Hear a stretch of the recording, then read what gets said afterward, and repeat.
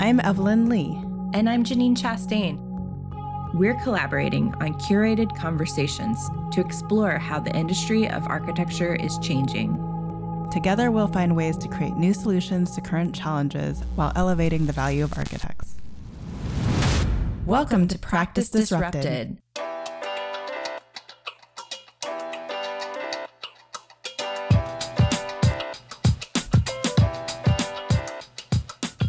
Hello, Janine. Hi, Evelyn. Hi, Disruptors. So last fall, Derek and Allison from AIADC reached out to Janine to ask us if we could bring some of the content we were producing on the podcast into the District Architecture Center Leadership Series.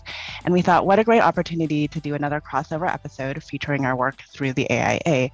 So this is entirely experimental, and at a very minimum, it should be entertaining. The premise of today's session is focused on the leadership and people management skills required to successfully lead an office. We want to know, how can mid-career architects successfully transition from project work into more senior roles, dealing with staffing and operations? Some of the questions we'll be exploring are: what characteristics are required to make the jump from team member to office leader? What skills are transferable from project leadership to leadership within the office? And how can we grow our talent from within to prepare to take on these roles? We've invited, as I mentioned, two guests to help us with this discussion, and both of them have been promoted to principal at their respective firms at a notably young age. They're both amazing female leaders, and they're doing impressive things with their career.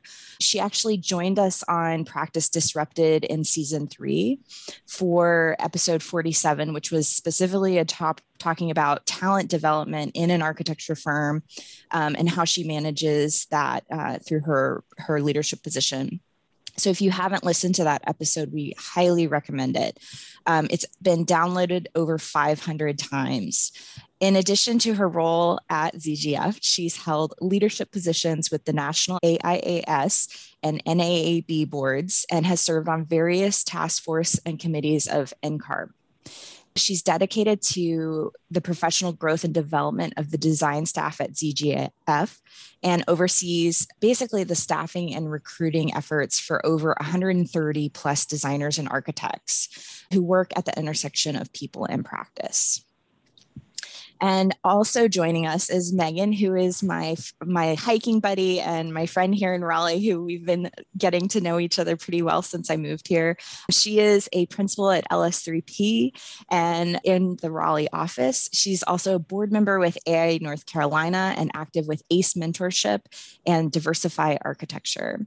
Her leadership story is a great case study because she's also been able to transition into various roles in her career at LS3P, starting out, growing into that role of architect, transitioning into project manager, and then becoming a leader on the operations side. So she was actually promoted to the Raleigh operations and finance manager role, and she currently co-leads with the Raleigh office leader for LS3P. And her focus on firm management and operations makes her a key point person in conversations related to finance, legal considerations, people management, and technology. So both of these leaders have a lot to share, and their stories demonstrate a really interesting progression on promotion and kind of finding their path through their firm into leadership. So we're going to be talking about that, and both of them are going to be sharing what they've learned through their journeys. I wanted to start by having both of you tell us a little bit about your personal experiences and how you ended up in the leadership positions that you're in, either in practice or in your volunteer experiences. Thanks, Janine. For me, it's really been a mix of exploration as well as a little bit of refined focus. So early in my career, I would take on anything and everything that was put in front of me. I think that's a really important stage and opportunity for us to explore the different things that are out there and start to look for what might match well with our skill sets, our passions. Right after I graduated, I started at LS3P, so I've been at the same firm my whole career. Worked through the process pretty quickly. But then I took 2 years off and worked internationally doing some volunteer work, which is an exceptional experience, but just allowed me to see different perspectives as well as hone some skill sets of self-management, leadership, as well as thinking about the practice and the way that we serve our communities a little bit differently. Shortly after that, coming back to LS3P, hit that point where I was like, what is next? And that turned into a moment of a lot of reflection, working with other peers and mentors to think about what is unique to myself and how can I find a role and responsibilities that fit best for me. So as I continue to progress through my career, I think I've become even more selective and really starting to curate experiences that build upon who it is that I want to become and help me achieve my personal purpose and passion in life. Megan, you and I have a lot of similarities, and I'm sure that will come through in our conversation today. For me, looking back, I am where I am today because of a single decision I made as an undergraduate student at Washington State University. I was in studio class. I think it was kind of late at night, and it was a couple weeks before that year's AIAS forum. I really wanted to get involved somehow with AIAS and saw the call to run for the National Board of Directors. So I kind of took that leap of faith and decided to put my hat in the ring and ran. Was luckily elected West Quad Director. And that position, I feel like is that kind of pivotal moment of my career that has then led me to kind of both all of the things that I've done outside of my work at ZGF, all of the professional volunteers and type of work, both with the NAB and with NCARB and other organizations as well. The role as a student, as West Quad Director, really allowed me to discover my passion for helping others and really grow people in their careers, which then kind of led me to the role that I'm in right now at ZGF. I think, as a student, it really helped me learn a lot of important leadership skills that were very critical later in my career. And I was just so fortunate to have had that kind of at an early point in my career as well. So saying yes to opportunities that come your way is something that I want to make sure everyone on this, either the podcast or on this webinar right now, understand is important, right? If you open all the doors that you can or say yes to opportunities early in your career, those opportunities then lead to other opportunities later based off of the people and the network that you grow. And saying yes early is really great. But then there's the other side of it. And I think that Megan and I are both on the other side of it right now, where you have to learn over time that you can't do it all. And so it's really important to start curating those opportunities. And it's okay to say no to the ones that may not serve you or your goals any further. And so, yeah, I guess that's probably what I'd say. Yeah, I think one of the things you touched on, Amy, that's unique is not only are you gaining experience, but you're creating a network of people that you're connected to that in 5-10 years, you don't know where those connections are going to take you. You may be doing something very different and that person may be doing something very different, but then you come back together in a way that's really exceptional. So encourage that for sure. So I would assume that a lot of the people participating on today's call are somewhere in their career where they're trying to figure out, they're interested in leadership. They want to figure out what their path forward is towards that and what that leadership role is. I get inspired when I look at both of you because, when I was practicing in a firm, I would have been so excited to have been promoted in the way that you both have been promoted. I'm sure there's a lot of people out there looking for that. And it speaks so highly of ZGF and LS3P that they recognize your leadership and they're willing to promote at an early age, subjectively per industry standards. So I want to ask, what characteristics do you think are most successful for navigating and making that jump to go from team member to team leader?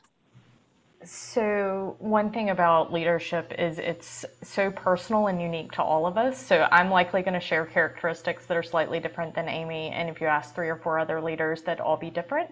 And that's because ultimately we are wanting to get to our best version of ourselves. So for me, I can think of 3 principles or practices that I try to maintain for myself. And one is curiosity. And it goes back to that exploring opportunities and continuing to grow as an individual individual. So while it might feel some days like we've arrived or we've accomplished what we need to accomplish, there's always opportunity to learn, to grow, whether that's a new role or it's just getting better at what we're doing. So that's one thing. Cooperation is definitely an important part of leadership. And that's simply how can I best advance the collective goal and then support and help others advance in what their goals are. And then last, really important to me is authenticity, and that gets back to being our best versions of ourselves. And so looking for ways in which your unique skills and interests align with the goals and aspirations of the firm. So that's what we're looking for, is where can you uniquely add value that's specific to yourself in whatever organization it is that you're in. I agree with you, Megan. I think that, my leadership skills and what I strive for in leadership and what we would look for is definitely, there's similarities, but they're also personal, and each person is going to have their own passion that they come to their work with as well. So for me, I feel like all leaders should have a drive to do good in their work and really make an impact with it as well. They should have a desire to really help grow others. And that way that you can really kind of expand kind of what you're able to accomplish beyond yourself when you're doing the work. And I think that is one of those critical skills that all leaders should have. I was just talking with an emerging professional in our office this week, and it made me realize that while these softer, fun skills are really fantastic and great to talk about, there's also some really technical business side of things that we have to learn. So one skill that's certainly important and needed for us to lead well in our industry is strategic thinking. And that's really as simply as understanding how your part fits within the whole and how do people within your organization connect to one another. And that's important because then when you have an idea and you bring it forward and present it to someone, you're bringing forward a case that is believable and can be implemented. And that will help move things along more quickly. And then, of course, tying into that is learning to listen and communicate. Just want to highlight the opportunities to lead in a quiet leadership. And so that doesn't mean just sitting behind your desk and cranking out details all day, but it might be thinking about, we could do this process in a better way. Starting to explore that on your own, sharing that with your teammates, sharing it with your project leader, your team leader, and those types of things start to develop and expand your sphere of influence in your career. I feel like a lot of this stuff isn't taught in school, right? It's all stuff that, I'm sure you as well, Megan, but I had to learn on the job and learn as I've grown. And, listening and communication are those really important skills that are some of the most critical to the roles that we play, but aren't necessarily the ones that we, went to architecture school and learned. I'd also add that leaders should have a really strong understanding of themselves and how they relate to others. It's the soft skills or the what we call emotional intelligence skills, that kind of self-awareness building. Because when you know who you are and how you relate to others, you can really start to kind of help build others up and really kind of be more impactful as a leader. So for me, those are really critical skills to build as well. Listening to the two of you talk, Megan, you even talked about how you recently talking to someone. I'm assuming it was out of the usual kind of quarterly, yearly, annual cycle review. So there's this notion of constant feedback. To the two of you, what does a culture of constant feedback look like? And is there means of more formal reviews that falls within that structure as well? Yeah, Evelyn, you are right. It was not part of the formal review process. She reached out to me and said, "Hey, I want to share my 5-year goals." And I was like, "That's fantastic. You're more ambitious than I am." So over coffee, we had a fantastic conversation. But I certainly think that the formal review process and adding some structure to the process is important. Many of us have had bad experiences with that, but there can be some really great ways to put in place a consistent connection with your leader, your mentor, your coach. Recently, looking back at a book that I read, Radical Candor, Kim Scott talks about her partner whose approach to career conversations was really unique. And he used a framework of 3 career conversations. The first was getting to know his team members' past. The next was getting to know their future and what their goals were, whether they matched with the companies or not. He wanted to know what they were. And then the third was sitting together and working on how can we shape your current position to work you towards developing the skills and the experience that you need to move towards those goals. And I think what's really special about that is it was very structured, but also personal. And so I think that's one of the keys to creating a meaningful formal structure is you want a repetitive cadence, but you want it to be intentional and purposeful between the leader and the individuals that they're supporting. That's a great book, Megan. I'm glad you brought that in. For me, with constant feedback, it's important to share not only when someone needs improvement, but where they're succeeding as well. I think that really comes to like this, this constant kind of feedback loop, because you don't want to just give someone kind of like, the constructive feedback, because then it's not going to be as impactful as when you can share kind of where they're succeeding and help them understand where their skills are and where they're, where they have better skills than others, perhaps. Being clear, timely, and specific is also really helpful. So that timeliness is where we get that kind of like why it might be constant feedback, because it needs to happen right when feedback is necessary. If it's, if something happens during a meeting and you want to tell someone they did a great job on their presentation, be specific about what about that presentation was good. Was it how they presented the design to the client, or use specific things whenever you're talking with someone about feedback. And then when setting the tone for a culture of feedback, I also think that leaders should also ask for feedback themselves. I think, it should be a two-way conversation. And in opening up the people that you're mentoring or giving feedback to, I think it's really important to be open to feedback yourself, because it really does create that culture of feedback and really kind of helps emphasize it. I think formal reviews are still helpful, and like they could be on a regular basis. It doesn't have to be like a one marker per year, but there's still a marker in time to show that, how far a person's grown and changed over a set duration. And I think having those markers in time is really important and impactful. So having a culture of constant feedback doesn't necessarily mean that formal reviews go away. They can be a really great opportunity to kind of focus the conversation around goals and growth in particular.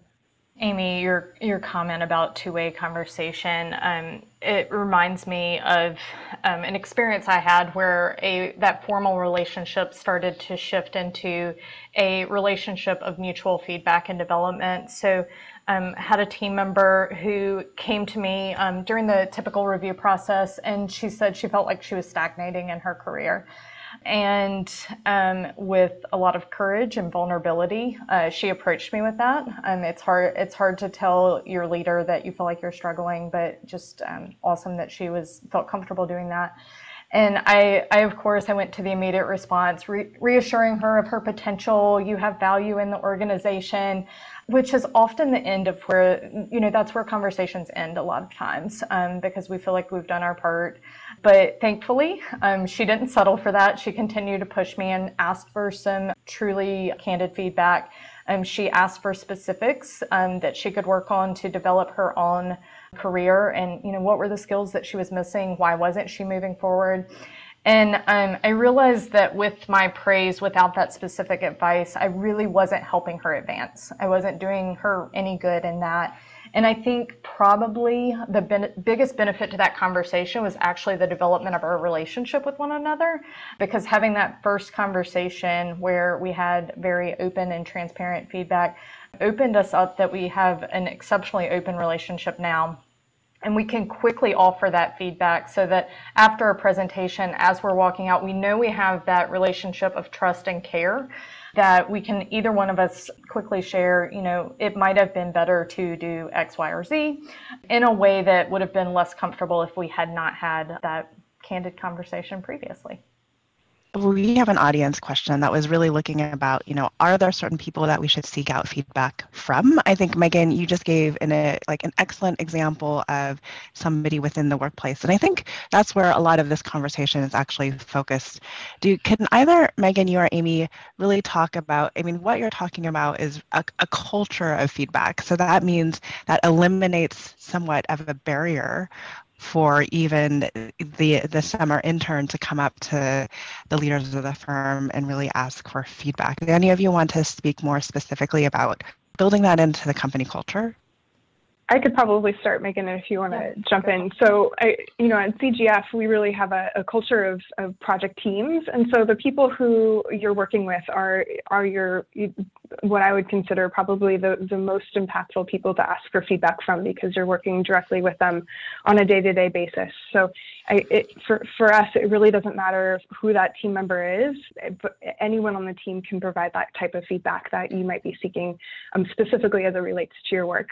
I think there are opportunities for you to get feedback from others outside of your own firm, but they really have to understand, one, what type of feedback you're looking for, and two, can really speak with enough kind of not necessarily authority. Authority is not the right word, but authority on kind of the feedback or what you need from them. So making sure that you and that person knows you well enough to give you the appropriate feedback, and then also understands what you're actually looking for in terms of feedback. So being clear both on kind of what you're looking for, but then also making sure that they know you well enough to be able to provide that. Yeah, I think that's great. Thinking about team structure, asking anyone within your team is fantastic. I also encourage leaders to share that responsibility of leadership. I'm in an office of 60 people, and if Steve and I tried to be the only leaders in the office, it might be a little chaotic. So one of the things we try to encourage is we have team leaders, but then even within that, truly everyone is a leader. And I read a really great book recently. It was called Let Them Lead. It's about a hockey team. And the coach said, everyone's leading someone. The only people who might not be doing it, we call them freshmen. And I think that's something really neat when we think about the practice of architecture and you look within your team. And if you've got even 3 months more experience than the next person, you have something that you could share.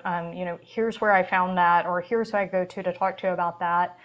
So I think that's really part of that culture of making it continuous and making it valuable. The only other thing I would add about external to your firm, I certainly find a lot of value there, especially as I move through my career and my needs for advice get more specific and a little more funneled, is then the people that I'm looking to for advice, I'm looking for some similar experiences, and I'm specializing in some things that maybe I don't have as many peers within the organization. So that's a great thing to start to think about even early in your career, or who are people who are in similar industries, similar roles and positions that you can start to build those relationships for now and the future. So this conversation actually is heading in a really good direction for where we wanted to go anyway. And we got a comment from one of the participants who was mentioning that they have a perception or a fear of, maybe sometimes interrupting people. They don't want to, come across as unprofessional. I think it's usually a concern for people who are early starting out in their career. But I think this taps into a bigger elephant in the room that we should address in this conversation, which is about how do we break down these barriers in the office. And so I know on the podcast, Amy had talked extensively about the idea of communication and empathy going hand in hand, and the expectation that leaders really need to be cultivating those skills together. So I wanted to open up the conversation to talk about what advice you have for people who are meeting resistance or perceived barriers in their firm about how to, promote values of communication and empathy and open transparency. That's a tough one, Janine. I would say put those communication and empathy skills to work for you. And it's obviously easier said than done, but I think, the first important thing to do is listen to the other person and really try to understand their position. That's where you start, right? You try to understand where they're coming from and what it is that is driving them to resist what you're proposing. I think if you can try to really kind of understand where you might have common values and shared kind of interests within that, there's likely an obvious shared goal, even if you can't get to that kind of one that might help you of doing good work, and it is likely in line with the firm's mission. So start there. And then get really curious and ask a bunch of questions, and then really try to make a link from those commonalities and speak their language as well. So whatever is driving them, try to speak to what drives them in particular. Amy, I think that's great about getting to know the other person and practicing that empathy yourself. As I think about it, it's really important to build a relationship and to demonstrate that you care about that person, you care about the success of the firm, because that's going to make anything that you're bringing forward to them, it's going to frame it in a way that's important to them and to the firm and their organization. So I would say one thing that I think is really important to note is that leadership is very personal, and it's going to show up differently in every one of us because it is a reflection of our values. And so as we're seeking to build relationships, offer feedback, suggestions to other leaders, it's important to understand where their starting point is. So their key value might not be communication and empathy. But that doesn't mean that you can't get to a spot where you're working together in a way that uses communication, demonstrates empathy. But the way to help you get there is to understand how their value connects into it. So their value may be, I really want to bring the team together around collaboration. Well, communication and empathy are a really important part of doing that. And so then you can start to tie what's important to you into what's important to them, and come together around some team values, agreed upon practices. That's one thing that I've been thinking about a lot lately, is because teams are many individuals coming together, is what are the common things that we can agree upon? When we are a team, this is how we function together. This is how we treat each other. This is how we contribute to our work. So I think those are important aspects to consider as you're looking to change and transform the way that you and your teams work. We've talked a lot about how we work in teams, and obviously how we work in teams in a hybrid practice is going to be different than how we worked in teams when we were all showing up regularly in the office. So how can we build on and learn from and actually learn and maybe grow away from our reliance on these scheduled interactions to move to a more asynchronous work style that seems to be continuing post-pandemic, right? I feel like the majority of the employees would rather be in the office less than more. And have you found ways to integrate mentorship into that feedback loop? Because that seems, especially from principals and partners, to be kind of a really big crux when it comes to helping people grow, especially when they're spending most of the time remote. You bring up a really good point, Evelyn, and I think that, with virtual work, the burden of mentorship has been placed on the mentee, frankly, right? It really, the scheduled interactions are likely going to continue, which means that there's likely still the mentorship relationship is still going to be really the responsibility of the mentee to reach out and schedule things, which is unfortunate for many ways. And so I think it really requires both the mentor and the mentee to be really proactive in making time. As mentors, I think it's that much more important to, schedule time in your calendar for, even if it's informal kind of conversations, to pick up the phone or your Teams call or whatever, and just have a conversation with an individual, or schedule time in between meetings so that you have a little bit of a buffer to provide feedback in that kind of real-time way. I do know a lot of people, because we're in a virtual environment, are using technology to their benefit and mentorship in different ways, right? You can give real-time feedback via the chat function while you're actually on video and talking with someone. And so some of that, I think, is actually pretty beneficial, because you can say, hey, that was a great point. You should, or encouraging others to speak up in meetings behind the scenes without actually making them feel like it's put on the spot. So it gives people an opportunity to kind of coach and nudge from afar. So I'm excited to see kind of what that does to our culture when we're all back in person, but I'm hoping that might continue. So there's kind of, benefits and costs. So the current virtual environment, but then also how it might continue in hybrid. Amy, I think that's a great point to think about. How are we going to take what we're learning and practicing from the pandemic, from remote, and how can we start to transform the way that we practice in general in the future, whatever that might be? That's definitely a perspective that I think we need to hold, is not only are we moving into a new normal, but how can we make that a better normal for ourselves and for our teams? And so as we're thinking about that, I think it's one of the things that we've had to do when we were remote, and even now as we're hybrid, is be very intentional. And I think that is possibly one of the most important lessons that we as leaders can take away from this, and being intentional with mentorship and feedback. So let's stop burdening the mentee with the process of reaching out, and let's start scheduling conversations, check-ins in a way that it starts to change the culture. Let's be intentional about pairing people so that they can learn from one another, and then just planning for what our times together look like. So often it's easy to say, let's go grab coffee, that's great. But sometimes taking the additional effort to prepare ideas ahead of time. What is it that you want to share? Possibly even reaching out to that person prior to the coffee and saying, here's how I would like to invest in you. What do you want to bring to the conversation? What questions do you have?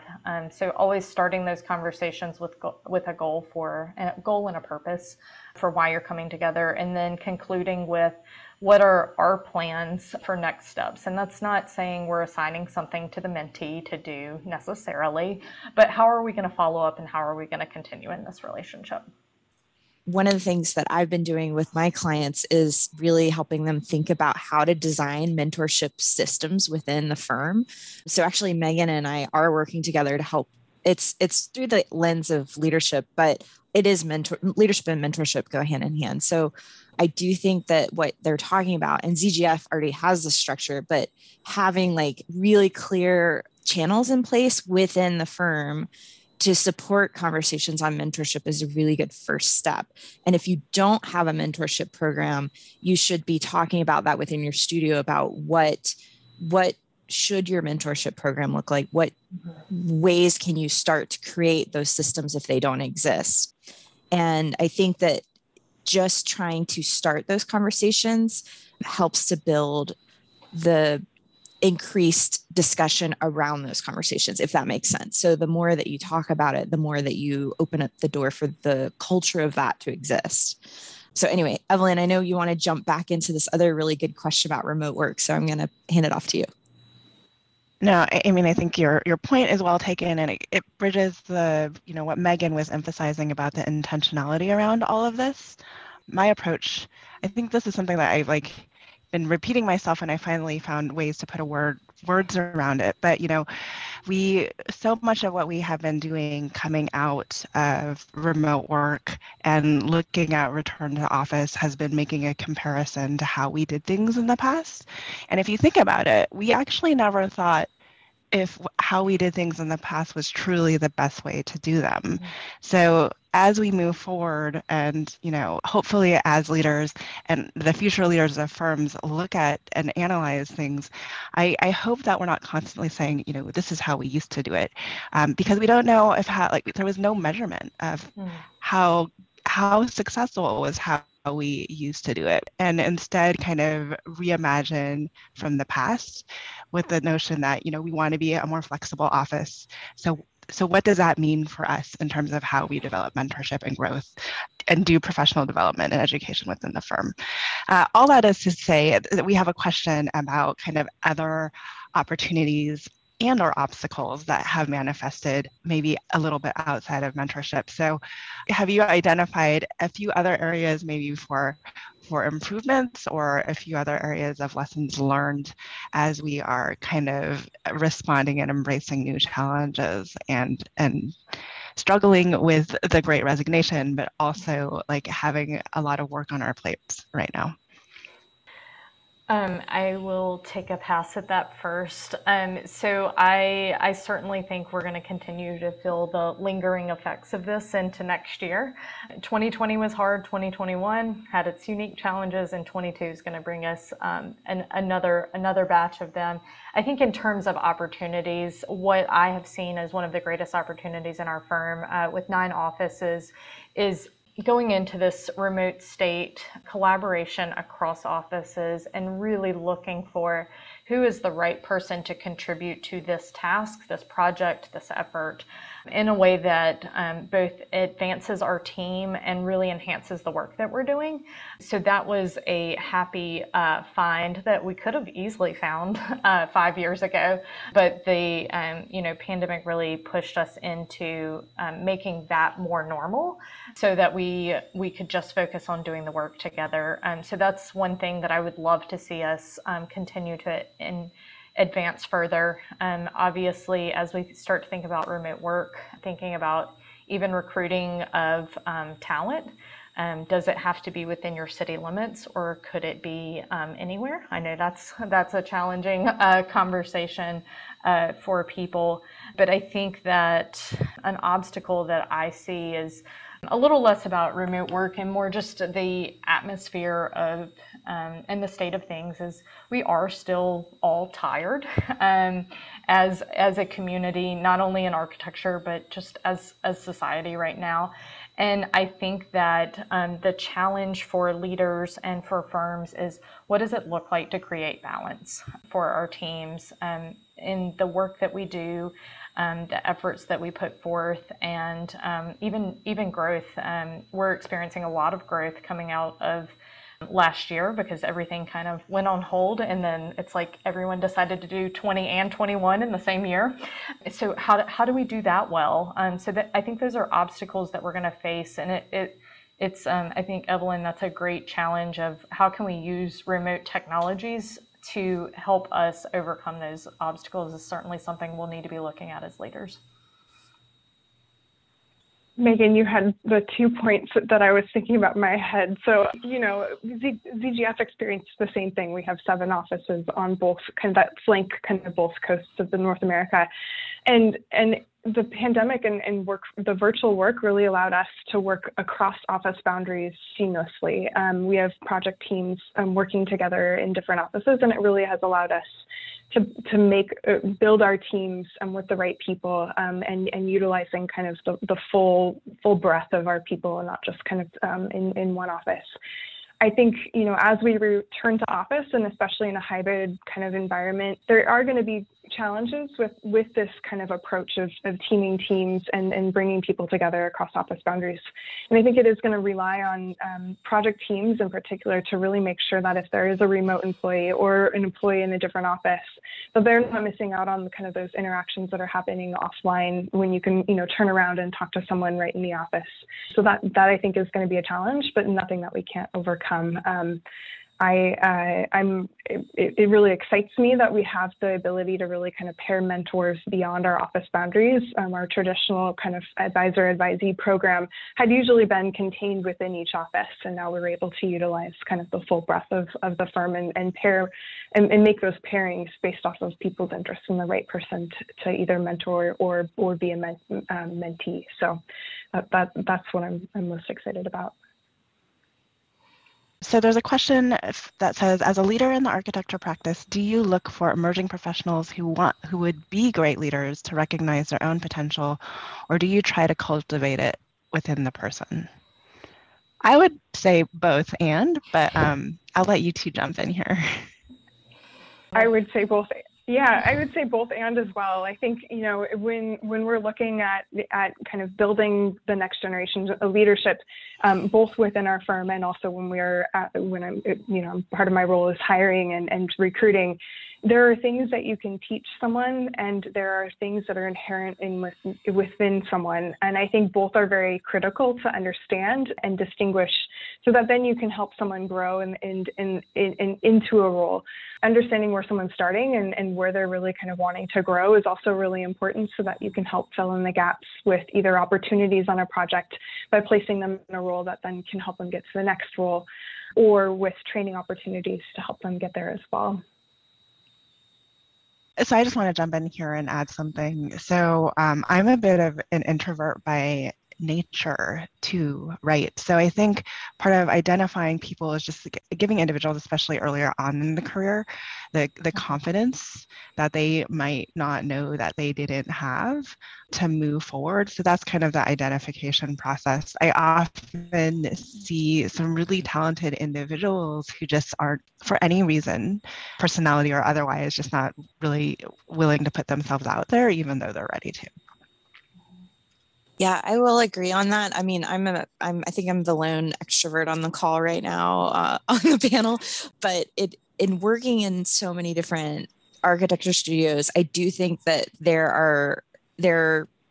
architecture attracts introverts. It is a great place for introverted leaders. One of the challenges that I would say is that the tendency to not participate or to not put your voice out there or to not take an opportunity to lead is a huge missed opportunity, because you guys have so much great knowledge to share, but you have to find the way in which you can do it. And so I will say that the three leaders that are introverts on this call, Amy, Megan, and Evelyn, each are different types of introverted leaders, and they bring their strengths. And I think particularly they lead in different ways, and they've learned how to leverage their talents as introverted leaders still in a visible and forward facing way with the firm. So I would just encourage anyone who's in that space to just challenge yourself a little bit and find what works best for you.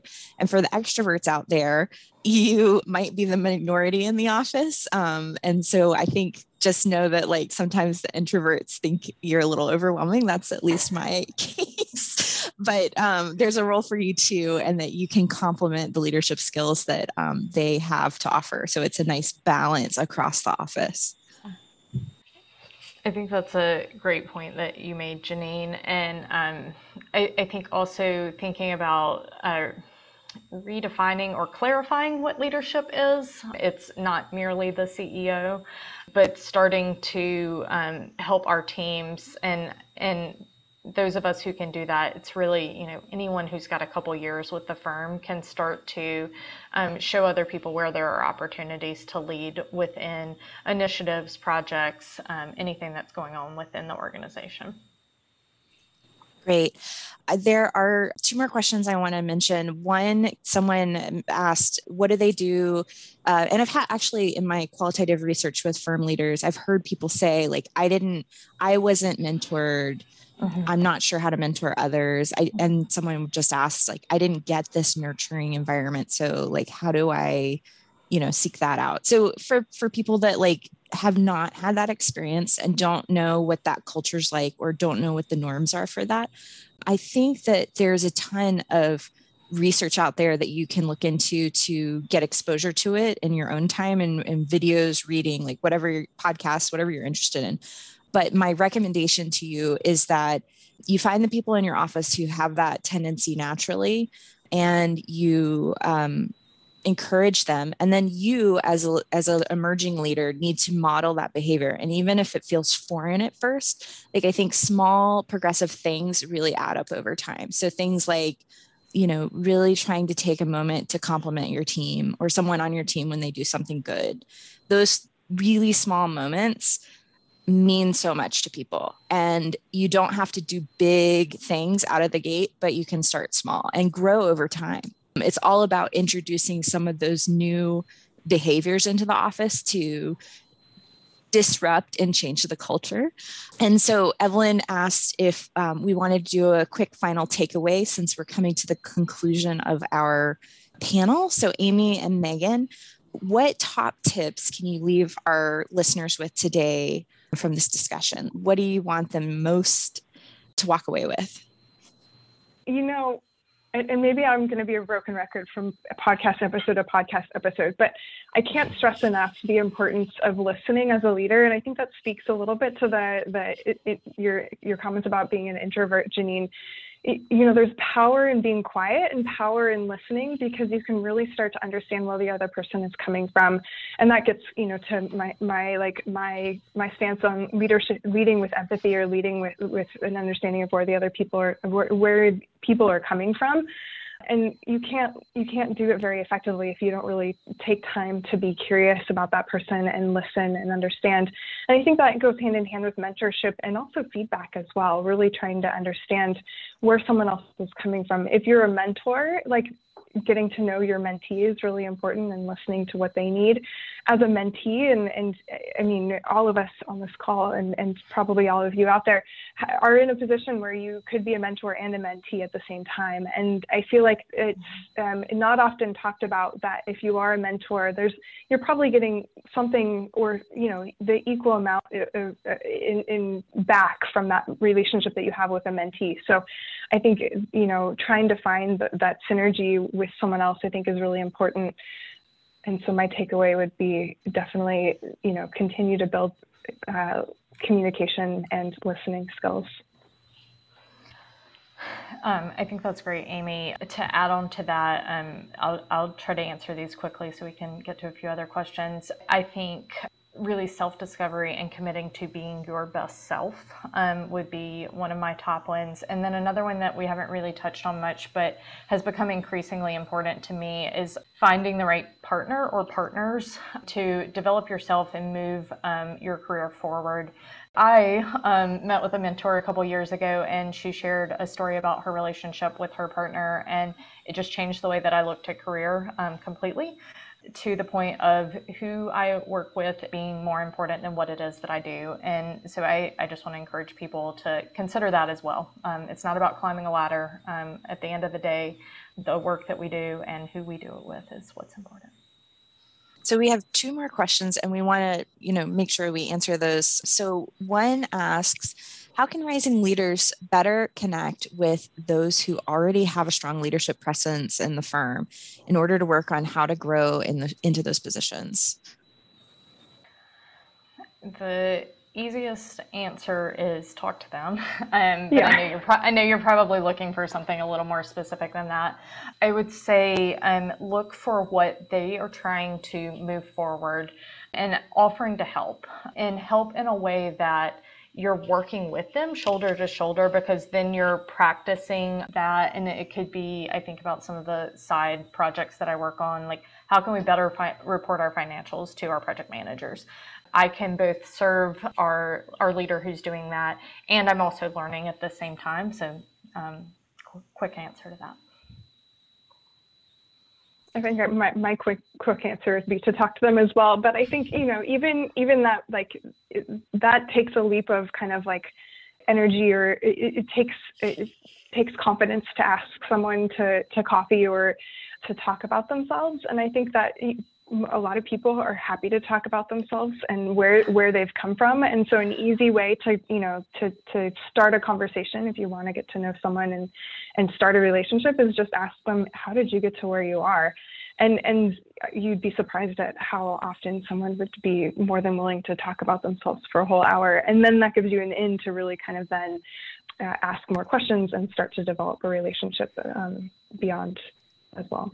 Just take those opportunities to practice the small things, right? So even if it's just saying hello, right in the kitchen when you're both pouring a cup of coffee, it doesn't it can start with a simple hello until you like get the confidence to kind of build up into a bigger conversation. I also want to say a lot of the things that we have been talking about is really professional development within the firm setting. Mm-hmm. And I would encourage people to acknowledge Megan is so well read. She's already mentioned multiple business books and other mentors and mentees that or other individuals that she's reached out to outside of the firm that I can't think of a single person, even in the technology space, that can say, like, I got all the professional development that I needed from within my company. So I would also kind of encourage people to look outside the company as well for opportunities for growth, not necessarily with the intention of leaving the company, just knowing that you're not going to find all the answers there. Yeah, that's a really great point, Evelyn. I think that's something I didn't touch on on today's presentation, but it's think about what you're interested in and how it may help further your growth professionally. So for me, I really needed support in how I presented myself verbally and how I present within my work. I was really into yoga. I practiced yoga in college, and it was my stress relief and my workout until now even. And I realized that if I went through yoga teacher training, it would allow me to really have the time and space to kind of practice how I spoke and how I talked out loud. It also then, helped me learn how to hold space for others, which is a completely different way of leading. But for me, yoga teacher training and then subsequently teaching yoga in a very regular cadence has allowed me to really confront the words coming out of my mouth and both confront I'd say the voice within my head of the self-talk over like, oh wow, that word came out weird, or like, wow, I said a ton of times tonight, like, and get comfortable with it in a way that I would have never gotten that experience in architecture or in the work that I was doing in my firm at the time. And so I'd encourage everyone to think about the things that they do outside of architecture as a potential way of continuing their growth that could benefit their careers as well. We have one more really important question I want to get to before we run out of time. And that is, someone asked, what do you do when you're in a situation when the person that's managing you doesn't have great leadership skills and they don't know how to lead with empathy and they don't know how to empower their team? It creates a barrier and obstacles for growth and promotion. So how can emerging professionals navigate this? Megan.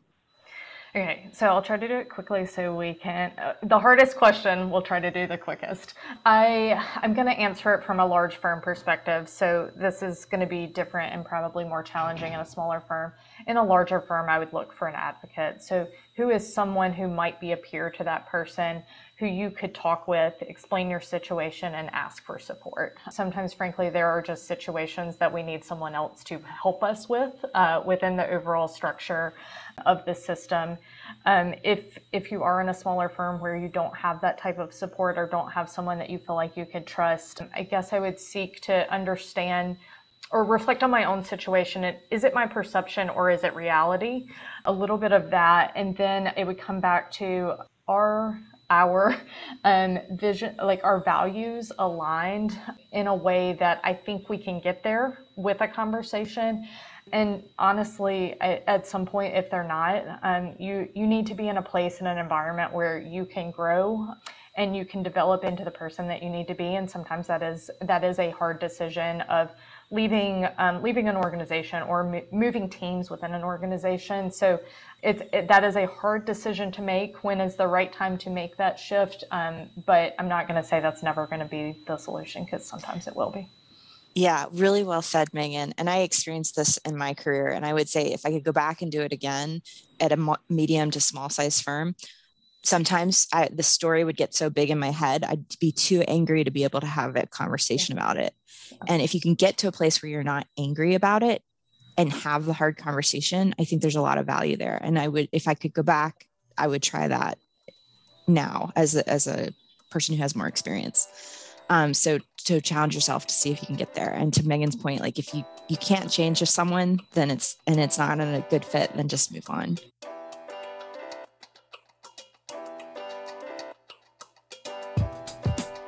Hi, Disruptors. If you like the content from today's show, you can find all of our past episodes over on practiceofarchitecture.com/podcast. Be a part of the conversation by joining us, our speakers, and others in our community at practiceofarchitecture.com/community.